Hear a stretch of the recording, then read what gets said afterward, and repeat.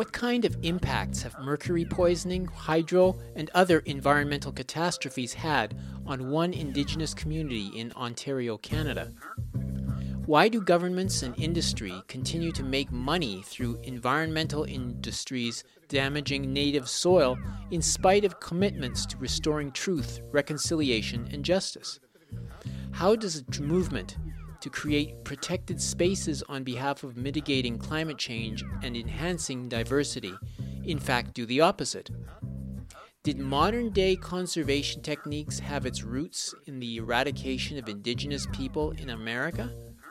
This week on the Global Research News Hour, on the day marked as Earth Day on our calendars, we devote the hour to examining how Indigenous people and tribal societies play a role in protecting our land and water, and how their efforts are obstructed by governments and industry, including those who pledge to save nature. In our first half hour, we are joined by Judy De Silva of Grassy Narrows First Nation in Canada to talk to us about the unusual convergence of just about every destructive event Indigenous peoples are faced with. In our second half hour, an interview with Stephen Corey, the former director of Survivalist International, to talk about the slaughter and eviction of tribal people all over the world in the name of conservation and efforts to confront it. On this week's program, governments, industry, and conservationists versus tribal and Indigenous peoples. Aren't there better ways to mend the earth? Bringing you the analysis beyond the media headlines, the Global Research News Hour is on the air. Welcome to the Global Research News Hour for the week of April 22nd, 2022. The program is funded by the Center for Research on Globalization and produced in collaboration with campus community radio station CKUW 95.9 FM in Winnipeg on the traditional lands of the Anishinaabe, Ininu, Oji-Cree, Dene, and Dakota, the birthplace of the Métis Nation and the heart of the Métis Nation homeland. I'm your host, Michael Welch. The show seeks to provide listeners with access to analysis of some of the major issues shaping our world today from thinkers, researchers, and unique political personalities rarely addressed by major media. Our shows are featured on partner radio stations across Canada and the United States and available for streaming or download at the site globalresearch.ca. We'll begin our show with News Notes, a sampling of articles from the Global Research News site.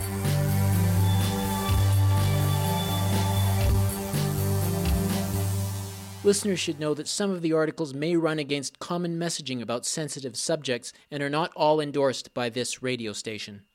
The news agency Reuters recently interviewed the Italian farmer Carlo Vittorio Ferrari, who runs a farm with his brother near the town of Cremona in northern Italy. Among other things, they have about 2,000 pigs, which it is now becoming unsustainably expensive to raise. He fears that their fourth-generation family business will be lost due to the conflict in Ukraine, which more and more people believe could be the death knell for global food security. This is because war-ravaged Ukraine and sanctioned Russia, in addition to being major exporters of wheat, maize, and fertilizers, were also major suppliers of animal feed globally. Europe's import-dependent feedstocks have recently declined rapidly and are likely to run out soon. That comes from the article, European Feedstocks Expected to Run Out Soon, posted April 21st, originally published on Free West Media. Amnesty International's Secretary General Agnes Callamard has also fired another salvo in favor of Assange, noting that the United Kingdom, quote, has an obligation not to send any person to a place where their life or safety is at risk, and the government must now abdicate that responsibility, unquote. The prospect of enlivening extraterritorial jurisdiction to target journalism and the publication of national security information is graver than ever. It signals the power of an international rogue indifferent to due process and fearful of being caught out. But even before this momentous realization is one irrefutable fact. The plea from Assange's wife, Stella, sharpens the point. Don't extradite a man, quote, to a country that conspired to murder him, unquote. That comes from the article, To the Home Office We Go, The Extradition of Julian Assange, by Dr. Binoy Kampmark, posted April 21st. If approved by the World Health Assembly, the pandemic treaty will be above and overarching the sovereignty of the 194 WHO member countries. WHO could declare a pandemic whenever it decides or gets instructions from the dark financial and power cabal pulling the strings behind the UN curtain. The World Health Organization could decide on international lockdowns, mask wearing, social distancing, and much worse, like forced vaccination with, as we now know from the COVID-19 vaccines, causing disease or even death. By now, the world knows, or ought to know, that these vaccines are not vaccines, but experimental mRNA injections containing varying biochemical and mostly poisonous, even deadly concoctions. WHO could declare a worldwide pandemic for the common flu, pretty much what they did with the so-called COVID-19, a virus that was never isolated, never identified as anything else than the severe acute respiratory syndrome, or SARS, virus that hit China from 2002 to 2004. That comes from the article, The World Health Tyranny Towards the WEF Great Reset of Misery, by Peter Koenig, posted April 21st. Within the last week, Israeli occupation forces raided the Al-Aqsa Mosque 5 times, indiscriminately deploying the use of batons, tear gas, stun grenades, and rubber-coated steel bullets. Widely circulating videos depict Israeli soldiers engaging in unprovoked violent attacks against women, journalists, medics, and people with disabilities. On Friday alone, Israel's raid injured more than 153 Palestinians and ended in arrests of at least 400. Reports show that those injured in the initial attack include 3 journalists, 3 paramedics, and 2 compound guards, many of whom were shot with rubber-coated bullets. During this attack, medical teams were prevented from accessing the scene. That comes from the article, Canada Must Condemn Israeli Violence at Al-Aqsa, posted April 21st, originally published on CJPME. These are just a few of the featured articles appearing last week on the Global Research website. Regular visitors to the site are encouraged to send monetary contributions by fax, mail, or online. Just go to globalresearch.ca and click Donate on the menu bar.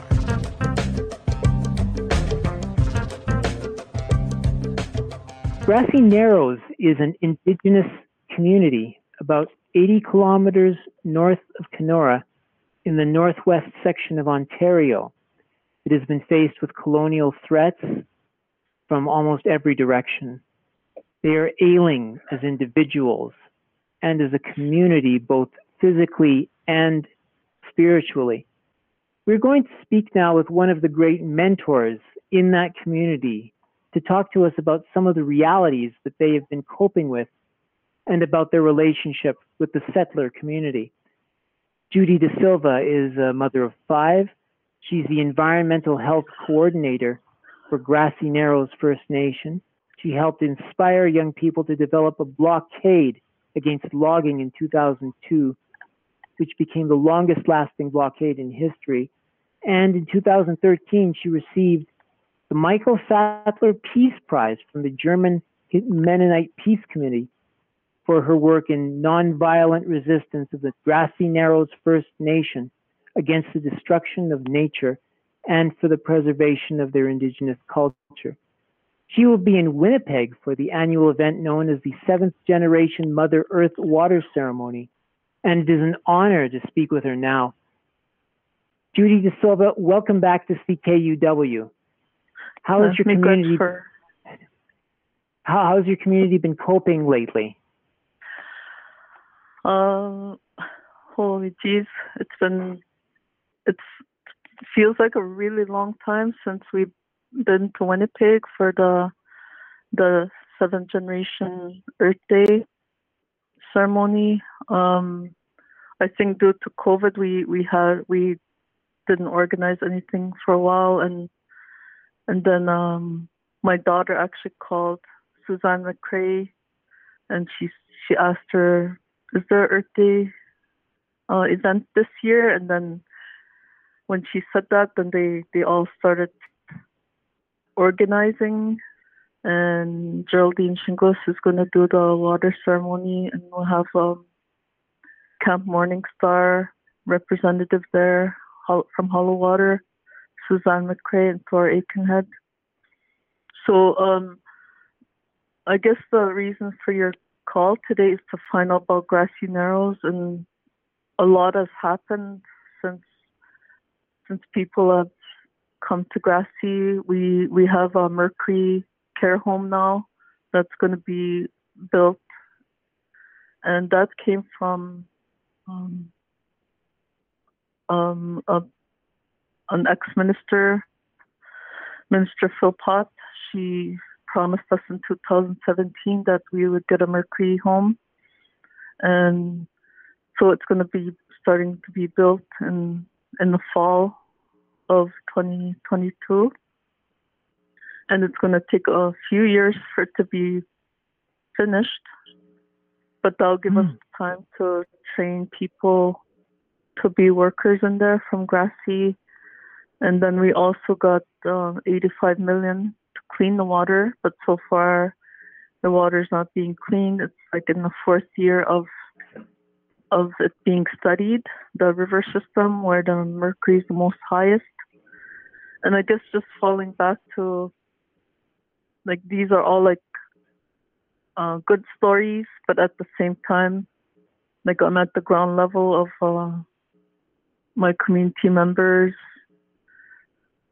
suffering from mercury poisoning, and it's still there even with all these things that happen. Like, we still see like our relatives passing away from mercury poisoning. And Dr. Donna Mergler, who's a scientist, a research scientist, she's a world-renowned mercury expert. She's going to be doing her second year mercury study on our people. And last year, when they did the first group of people, it was like 100 most poisoned people with mercury readings that were really high. And the doctors that came were very shocked with all the health effects that mercury is having on our people.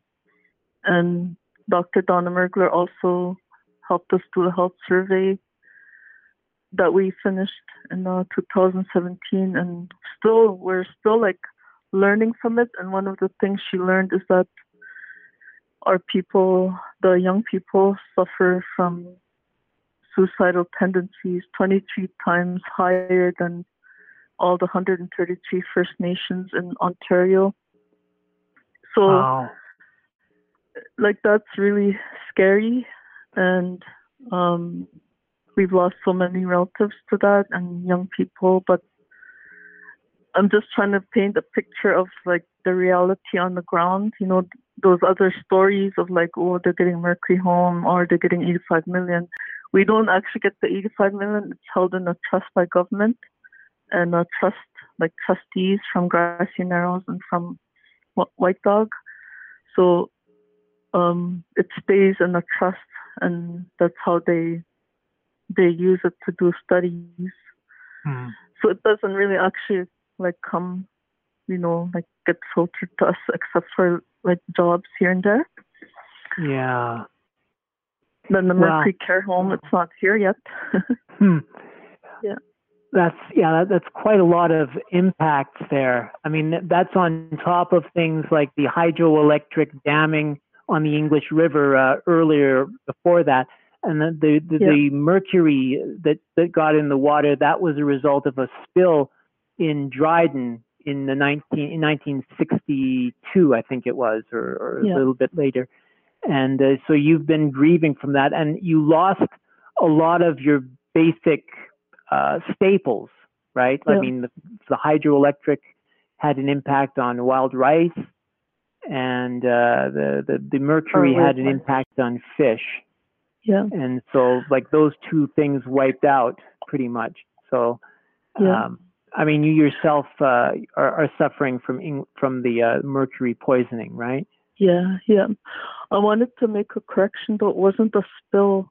It was an actual dumping, like knowingly dumping mercury, 10 tons of mercury into the river system. And a spill sounds like an accident, but actual dumping is like knowing you're putting mercury in your product, and then you dump the mercury into the river system. And we live like 200 kilometers up downstream from the Dryden mill. And so 10 tons, the way I give a visual for that is like 20 half-ton Ford trucks piled on top of each other. And then you get a visual of like how much mercury has been dumped into our river system. And the other correction I wanted to make, because people have this misunderstanding of drinking water and mercury poisoning. We get mercury poisoning by eating the fish, because the little tiny fish eat plankton, and then as it goes up in the food chain, the bigger fish eat the little fish, and then we eat the big fish, and then that's how we get poisoned. And thinking about other industries that poison our system, you're right, like the hydro damming has destroyed like our river system, our water sanctuaries that we've had for thousands of years. And the other thing is, I heard, I know for a fact that there's a gold mine being built in Wabigoon. It's near Wabigoon First Nation, and it's going to have a tailings pond as big as Mount Poly, and it's called Treasury Metals. And they're I guess they must have found gold over there, so they're going to have a big, huge gold mine, and of course they're offering jobs. But the tailings pond, if it breaches like it did in Mount Poly, it will poison us again. And there's another thing further up in Ignace. They're saying they're going to bury nuclear waste in Ignace, and they're saying they're going to bury the nuclear waste, which is from Southern Ontario, in Ignace, like a mile down into the earth. And it makes you feel safe. Oh, it's going to be way deep in the earth. But then down there in the Precambrian Shield is rocks and water that runs, even little tiny cracks that are in the earth. And so these are all things we face in Grassy Narrows, like in our future. And not just Grassy, actually the water goes to Lake Winnipeg from Grassy. So it goes through Wabigoon River, and then goes to Separation Lake, and then it goes towards Winnipeg River, and then it goes to the Lake Winnipeg. So it's like we're all connected, all these things that we face, it will eventually get that way. Yeah, I mean, it's like I don't think there's a single calamity faced by Indigenous people that you're not going through. Yeah, well, that's right. Well, with the governments and corporations, I mean, for all the talk of truth and reconciliation and improving relationships, it seems that, entities like Weyerhaeuser and Abitibi-Bowater and the provincial and the federal governments, they continue to act like rivals. I mean, if there's money-making profits to be made on your soil and water, what do you make of that? Is it rooted in racism, or is it something more than that? Well, I've been in government talks, meeting with government with the previous chief and councils, and I want to acknowledge the late Simon Fobister. He worked so hard through all the years that I was working alongside him with government meetings and negotiations and so forth.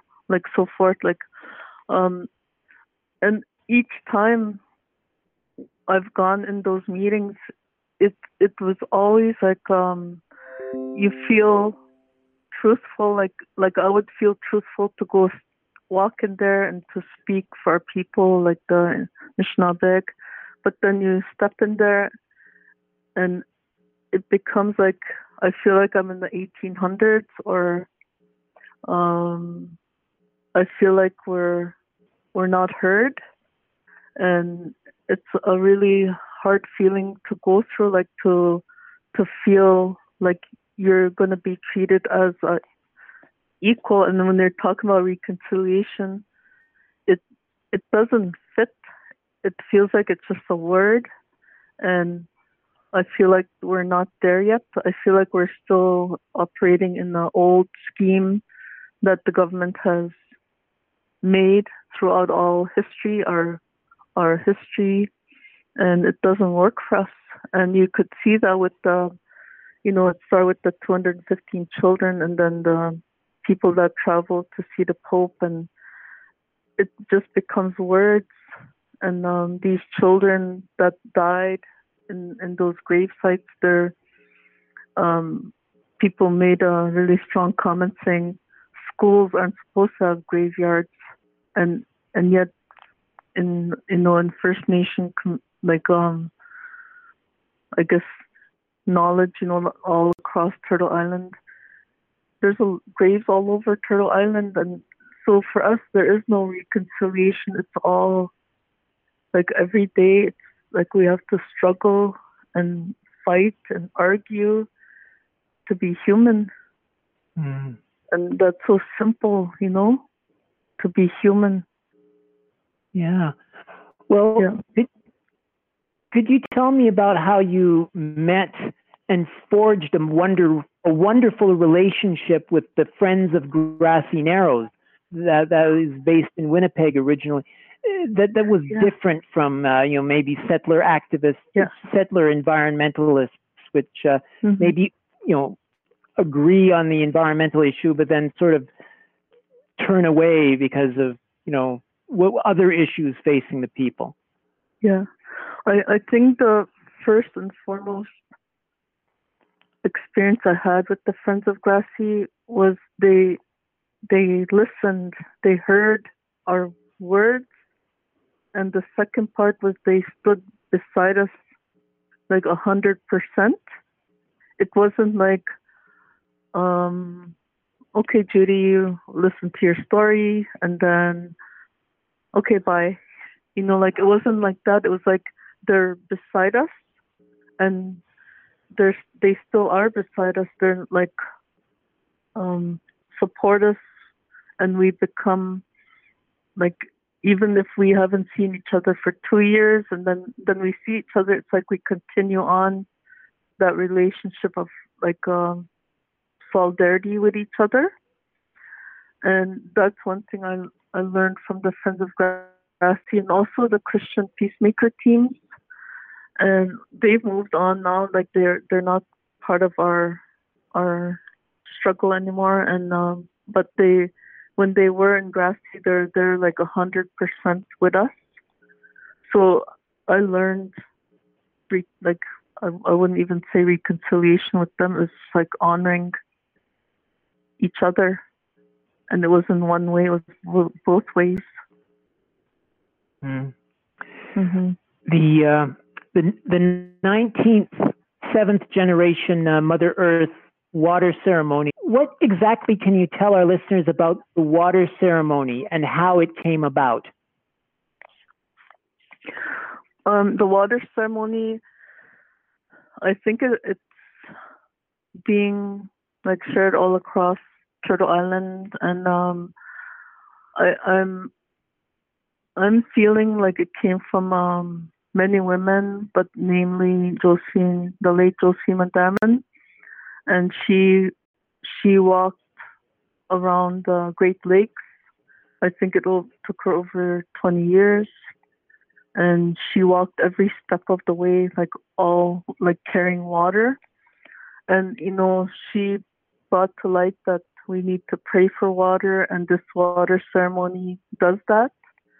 And we do like a prayer ceremony with that water, and whoever is conducting that ceremony, usually what happens is they'll pray with it, and then people share the water, and then they walk down to probably the river there, and poured the rest of the water into the river.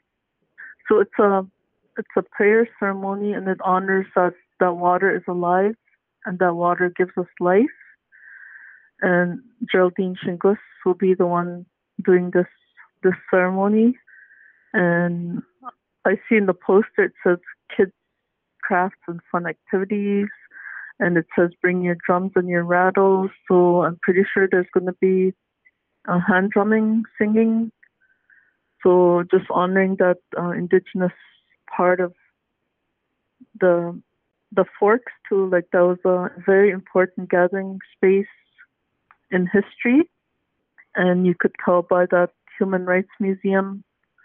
Like they said that when they're building that building, they found burial ground under that building. So it's a really important spiritual place, that Udena Circle. Very appropriate for the Mother Earth water ceremony.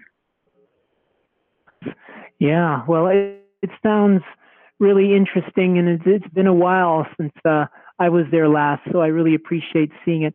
One final message before you go. This interview will be broadcast on Earth Day. Mm-hmm. And what message do you have for people out there who are determined to protect the environment? I've been saying this in different places that I've been invited to speak, and one of them is for the young people that are in universities or in colleges, or who are engineers or scientists, or even like just like earth protectors, like the human race. Like we need to move away from the pulp industry, which is using trees for craft mill, they call them, and for paper and logs.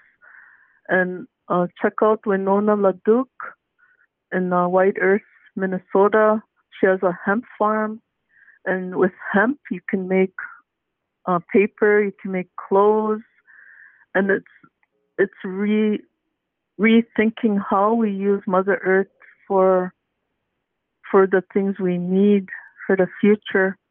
And the other thing I heard was in 1930s, a man used straw to make paper, and it grows faster than a tree. A tree like takes so long, and yet a tree is so important for us to be alive.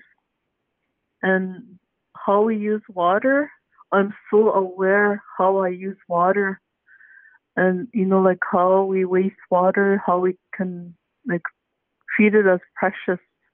And industry is the worst enemy of water. Like they use so much water to produce gold. And I heard even like for the meat industry, they use so much water. So just rethinking for the future, like how we're going to use water, how we're going to make oxygen last. The trees give us oxygen. So it's not just Grassy Narrows in this fight, it's all of us, like humankind. So I guess that's my biggest message I want to say to everybody. And make sure you come to the Earth Day event. Come bring your children, your families, and just, share time. It's just a short amount of time, 2 to 5, 3 hours out of a year. Come and show support, and let's make this a big event. Miigwech.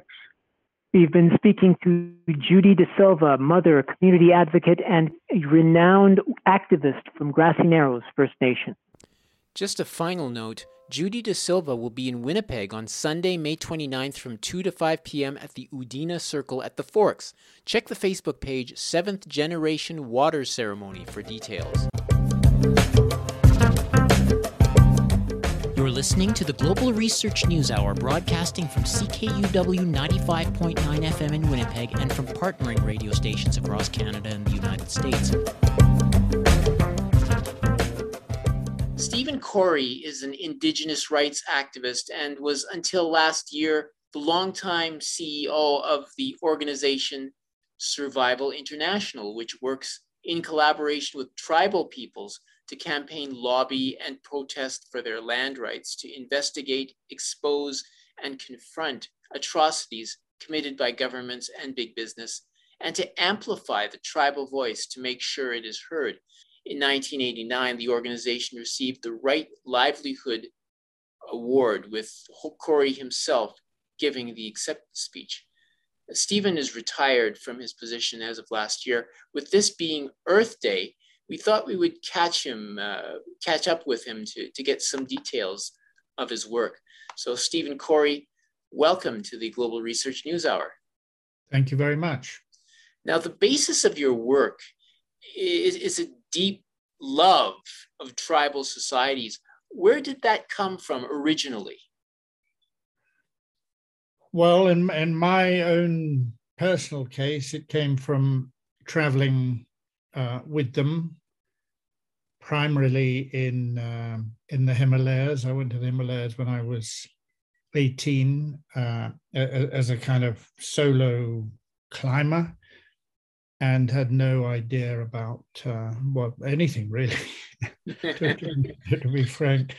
And was very impressed by the peoples I encountered in the Himalayan valleys and uplands, and began to realize that there was basically a con trick being played on Westerners by the West. The idea that the West had some kind of, superior right to progress, or however you put it, some kind of superior civilization. I began to doubt and to question that. So that's where I started. Talk about some of the more dynamic work that you've done over the past 50 years. Well, there have been several key cases we've taken on. One notable one in Brazil, which was to run the international side of a campaign to try and get the land of the Yanomami people protected. The Yanomami, a very large, numerically large group of South American Indians in the northern part of Brazil and the southern part of Venezuela. And they were threatened with basically with an annihilation from a Brazilian government road building program back in the 70s. And as a campaign started in Brazil, we took it up and echoed it around the world. And it went on for several decades. And finally, in 1992, I think it was, the Yanomami area was recognized by Brazil. Previously, they were going to chop it up, drive a road through it, and that would have undoubtedly destroyed the indigenous people. Another case worth mentioning is that of the Bushmen in the central Kalahari in Botswana. There was an attempt to evict them from their ancestral lands by the Botswanan government. Partly it claimed this was because it was they lived in a so-called protected area, and it was about protecting the environment. And of course, at the same time, they were actually planning to open a diamond mine in the area. So there was, again, a long running scheme to evict them, which Survival helped them fight, and we helped them take it to the Botswana High Court in the end. And it was actually the longest running court case there's ever been in Botswana's history. And finally, in about 2004 or 06, the Bushmen won the case and won the right to live on their ancestral land. Those were a couple of highlights, but there have been literally dozens of similar cases throughout the decades. Now, when you talk about decolonizing conservation, what do you mean by that?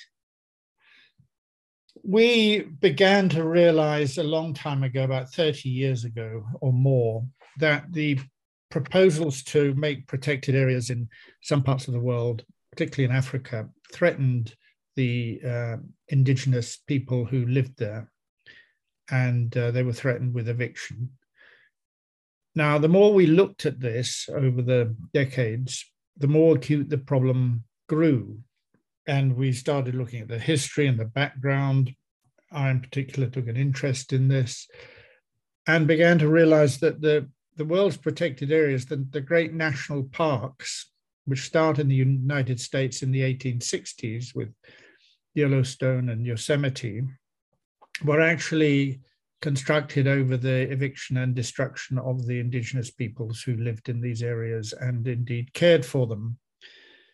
And that was still going on. Indeed, there's not a sizable land protected area in sub-Saharan Africa which has not involved the eviction of the indigenous peoples. And in some places, this is now the most acute problem they face. So what happens is that conservationists come along with the support of government, and they say, we want to make this area a protected area. That means no people allowed to live in it. And they proceed to get rid of the local people.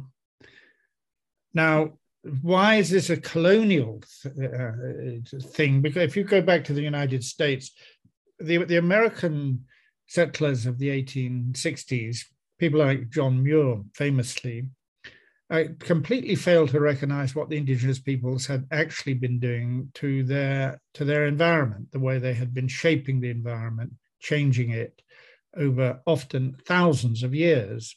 And the so-called natural area, the so-called wild area, which the settlers were thought they saw, was in fact a heavily managed area, which had been managed for thousands of years, as I say. But the settlers didn't see that. So the colonial enterprise wanted to get rid of the indigenous peoples because they were in the way of basically the ideology that the land was ill-used by them, and it was the white people coming in who knew how to use it and take care of it better. So it's very much a colonial mindset and a racist one too. So you're saying that the same instinct that caused the European settlement to basically get rid of the tribal peoples or control them in America, like maybe for other reasons, it's still at work today as we go forth in other countries? Very much so, yes, particularly in Africa, but also in parts of Asia. And we can actually see this increasing.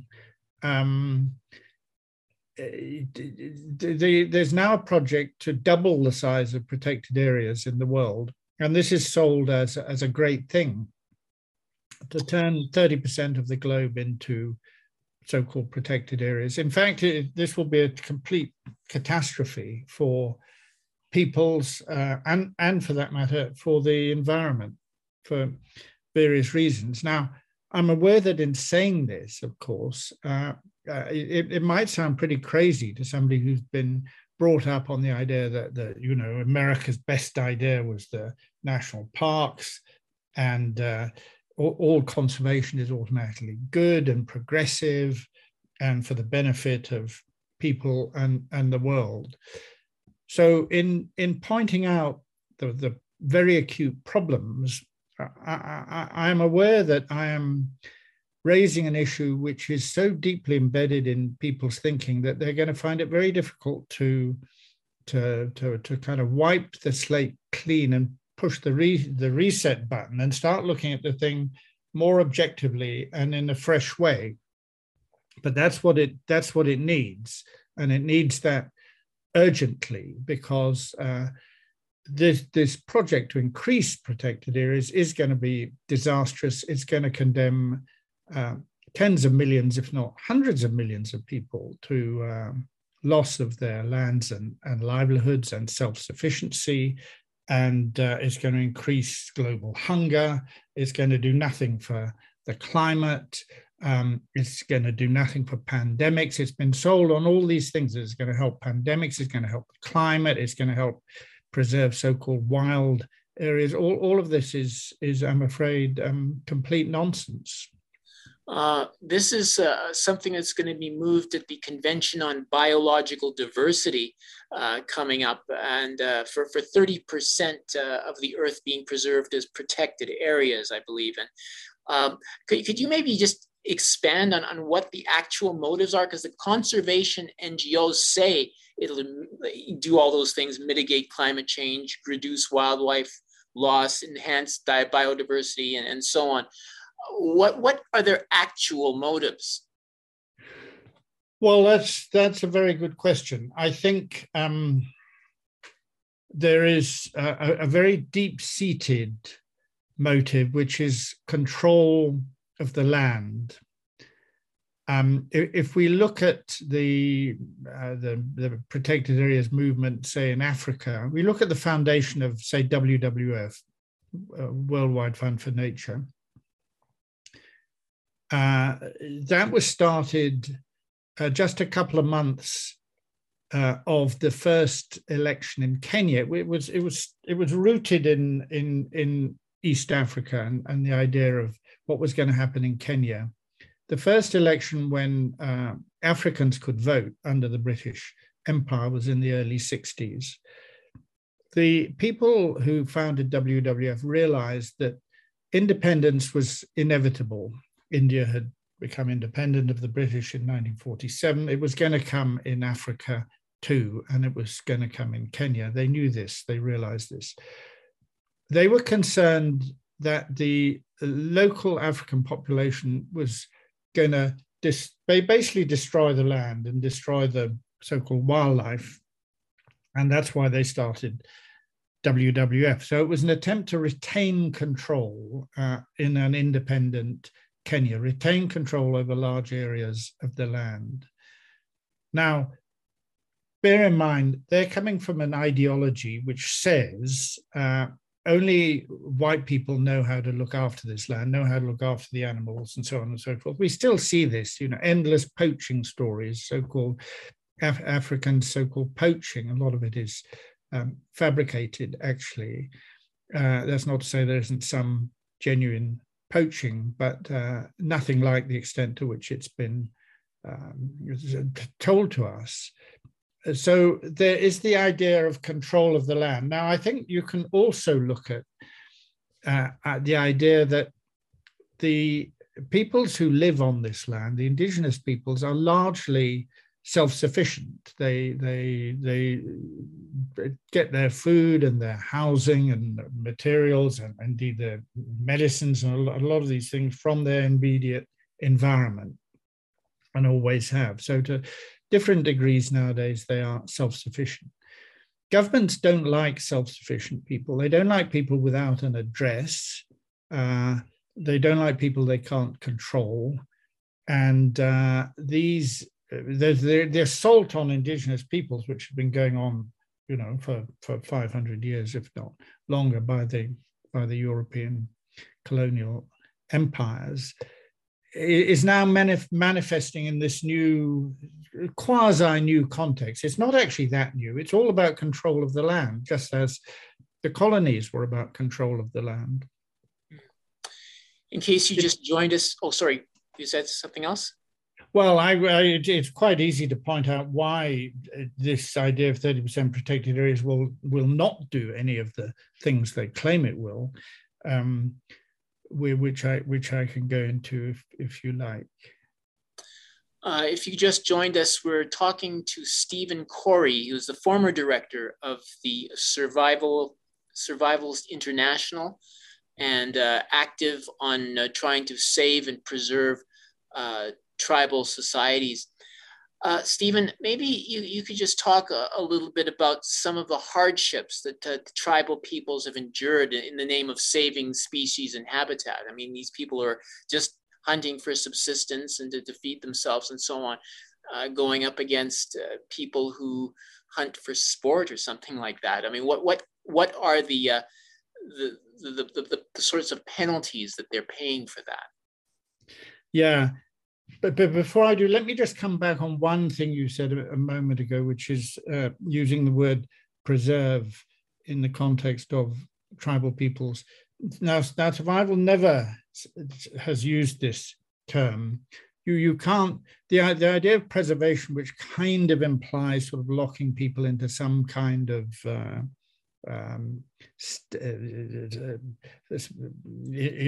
status quo, is not what survival or indeed I am about. We recognize that people's change, societies change all the time. They always have, and they always will. And what we prefer, the way we prefer to look at it is we're trying to ensure these peoples have the right to determine their own futures, and to try to ensure that right is not trodden on and stamped under by the powers principally coming from our society, from so-called civilized society. Now, how have these people suffered? Well, the most clearest way is simply being denied entry to their land. They're removed from their land and put somewhere else. Now, in that process, a lot of them die. A lot of them get sick. They are prevented from going back in by armed guards. So they are shot at, sometimes killed. They are beaten up by these guards who are called rangers, funded largely by the West, funded by the big conservation organizations, trained by the conservation organizations. This is militarized conservation. These are kind of military units, and they attack local people, sometimes because they think they are poaching, sometimes simply because they've gone back into the land, sometimes because to settle local grievances, and it's out of control, basically. And these are heavily armed rangers, lauded by the conservation organizations, and they commit terrible human rights abuses in places which are often difficult to access and where nobody is keeping a record. And that's been going on for decades and decades. So entire peoples have disappeared under this. And of course, they're prevented from their own subsistence hunting for food. They're prevented from keeping herds, and the attack on pastoralism. Herding is now a very big issue in East Africa and elsewhere. There is an assault on herding. The people are not allowed to move their cows or camels or goats onto these so-called protected areas, despite the fact that they've been doing that for centuries, if not millennia. And indeed, that the landscape, as I said, in the context of places like Yosemite and Yellowstone, has actually been shaped by the pastoralists have shaped the East African grass plains. The grass plains are there because of the grazing animals. So there's this extraordinary situation in which the people who have been looking after this land and creating it are now treated as criminals and destroyed in the so-called process of apparently trying to protect it. Now, I think there's a lot of cynicism in all this. The 30% is clearly a completely arbitrary figure.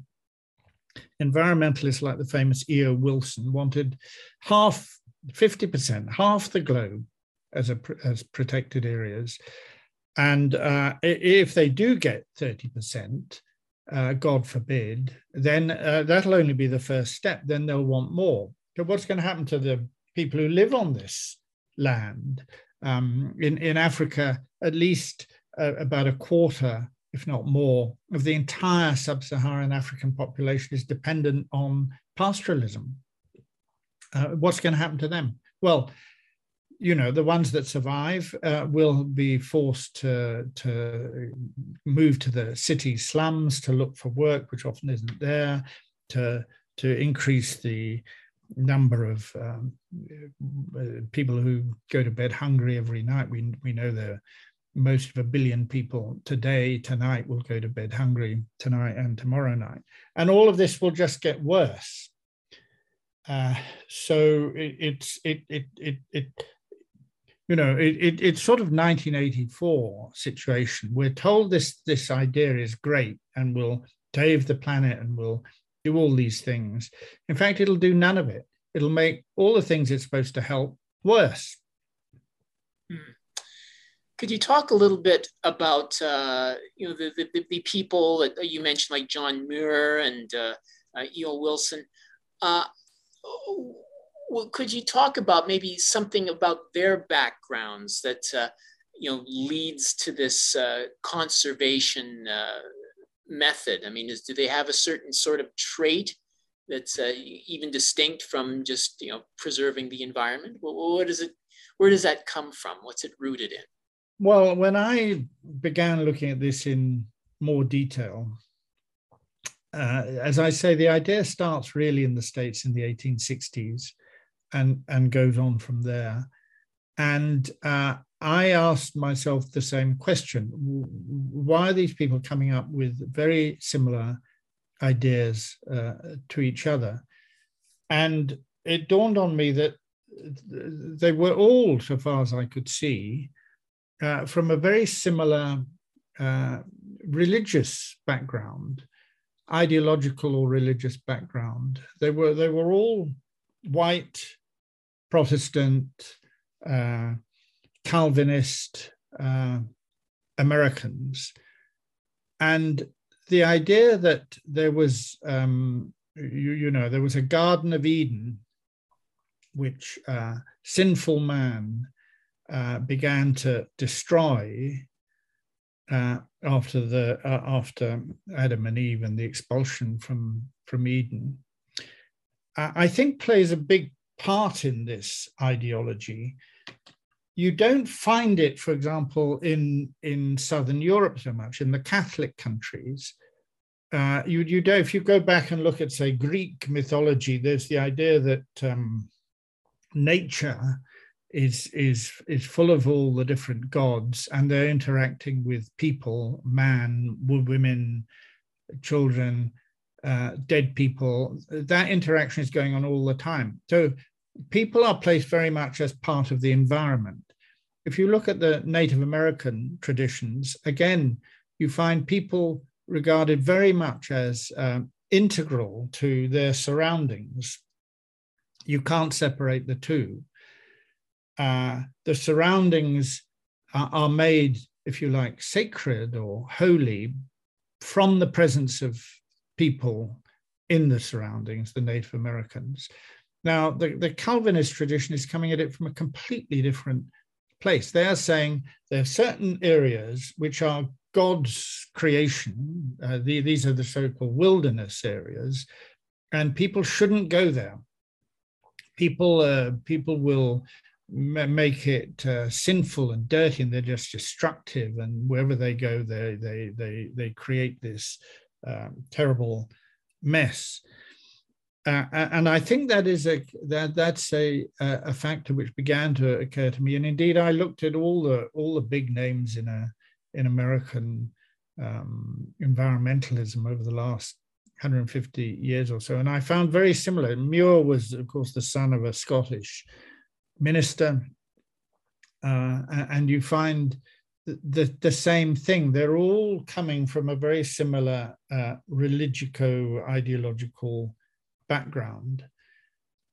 And it explains why we now have the idea that these areas must be devoid of people, that people are simply destructive and must be kept out.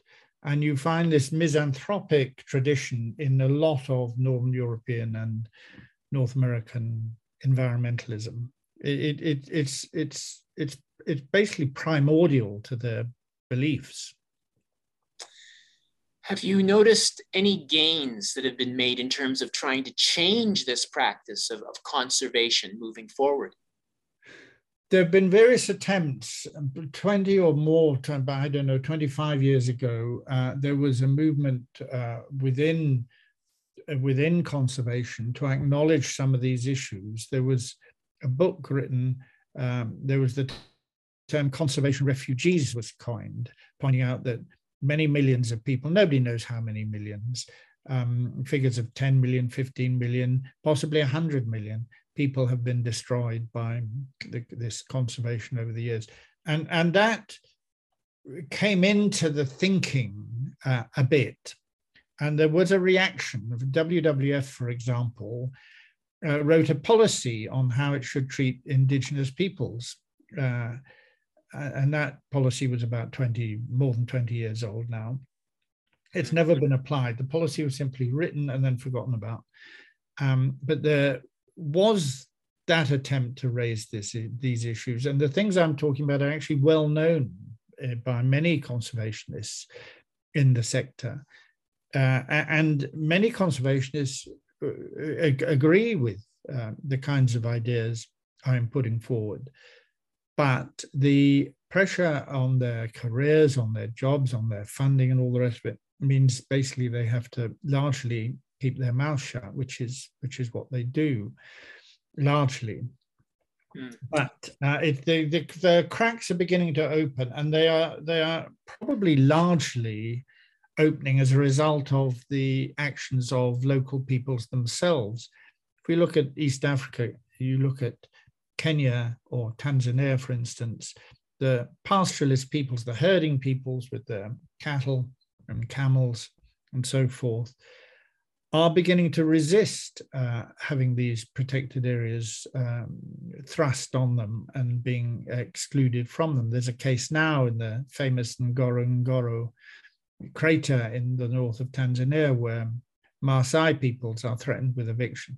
Maasai peoples actually have been threatened with eviction there for decades, but now this is stepped up, and the government wants to basically get the peoples out because they think that's good for tourism, and also because they want they're doing a deal with United Arab Emirates royalty to run hunting, big game hunting expeditions for the UAE royalty. So the other factor worth bearing in mind is that land, once it's so-called protected, is in fact not protected at all. Tourism comes in often in a major way, very clear. You've only got to go to the place like Yosemite to see that. Hotels are built, roads are built, landing strips, artificial water holes for the game, hundreds of vehicles going around with tourists every day, and it's turned into profit. And indeed, a part of that profit now is selling carbon credits, which the NGOs, the conservation NGOs, benefit from. So it's to do with land, it's to do with control of the land, it's also to do with money. These places can be turned into money. And if they are left with the local peoples, of course, as I say, largely self-sufficient, they don't produce profit for outsiders. So that's the kind of thing we're up against. Well, Stephen Corey, thanks so much for joining us, and all the best to you. Thank you for listening. We've been speaking with Stephen Corey. He's the former longtime director of Survival International. We reached him in Austria. You're listening to the Global Research News Hour, a program funded by the Center for Research on Globalization and produced in collaboration with campus community radio station CKUW 95.9 FM in Winnipeg on the traditional lands of the Anishinaabe, Ininu, Oji-Cree, Dene, and Dakota, the birthplace of the Métis Nation and the heart of the Métis Nation homeland. The show is aired on other radio stations across Canada and the United States and available for streaming or download at the site globalresearch.ca. To leave feedback on this program, please email globalresearchnewshour@gmail.com. I've been the show's host and producer, Michael Welch. Thank you once again for joining us.